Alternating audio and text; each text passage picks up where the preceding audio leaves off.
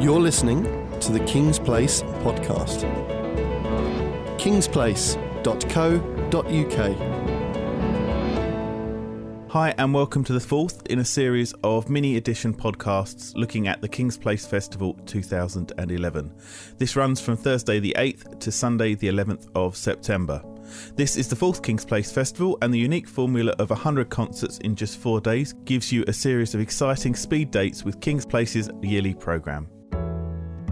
So, jazz pianist Robert Mitchell is a key part of this year's festival, and over 4 concerts he collaborates with the likes of cellist and singer Ayanna Whittor-Johnson, saxophonist Ian Bellamy and violinist Omar Puente, as well as a solo set dedicated to the left hand. We caught up with him on the phone to ask whether he was looking forward to a very busy few days playing at the festival. I've not ever done a combination like that, but I thought the opportunity was so great. I've always had a very good time at King's Place that I'd make sure I'd try and do a bit of more or less everything. That's most of the things I kind of do, so it's really nice to have them in such close proximity like that.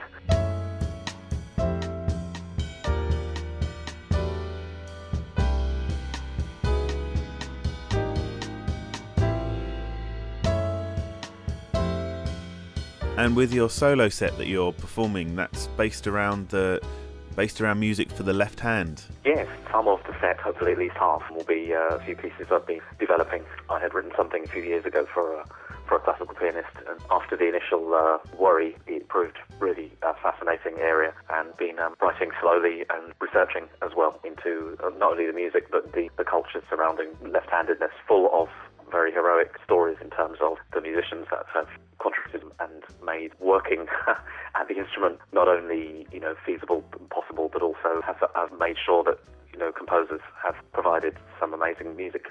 And playing a solo piano set, is that where you feel most at home? In some ways, yes, as it was the first thing I did, and the only thing for most of my studies before the age of 18. It's really interesting now, 20 plus years later, that it's balanced out in a way with the ensemble stuff that I do.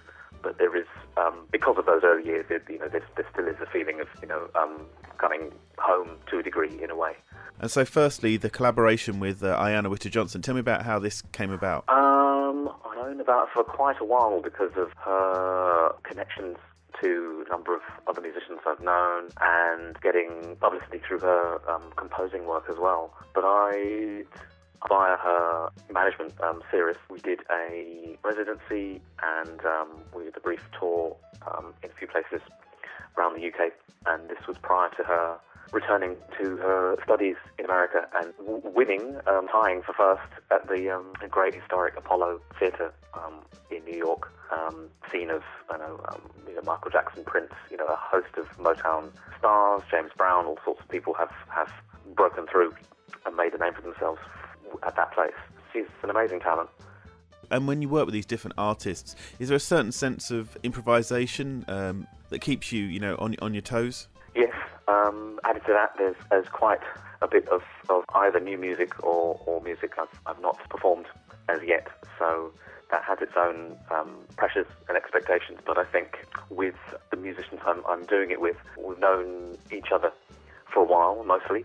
So there'll be a nice bunch of rehearsals period before we do perform. King's Place has turned into one of my favourite places anywhere. So like everybody is watching with fascination how things can kind of develop. So yes, I hope we have a good responsive audience. Yeah, I'm looking forward to it a lot. And lastly, when you go on stage, what runs through your head? Do you lose yourself in the music to a certain extent? Gosh, that's not easy. Well, all sorts of checkpoints in a way. But to be honest, I think gaining a momentum, and also these things are affected by the conversations that you are having. Everyone and anyone in the group, in the situation that you're playing, there's some internal conversations, but always as well an external at the same time. I think for me, the less specific and the more instinctive will take over. It comes out of your preparedness, your openness, your sense of being one in terms of all the other musicians in the group, which can be instantaneous, and it can also take practice. So there are a number of feelings, shall we say, as well as more obvious things in terms of your creative ear and your composer that's in the moment. So there's a number of bits, but it is it's a book or two in itself, I'm afraid. So yeah, that would open a little bit of an idea on what it might be, but that is a question that we're doing our best to answer in a better way every single time. We come close to an instrument.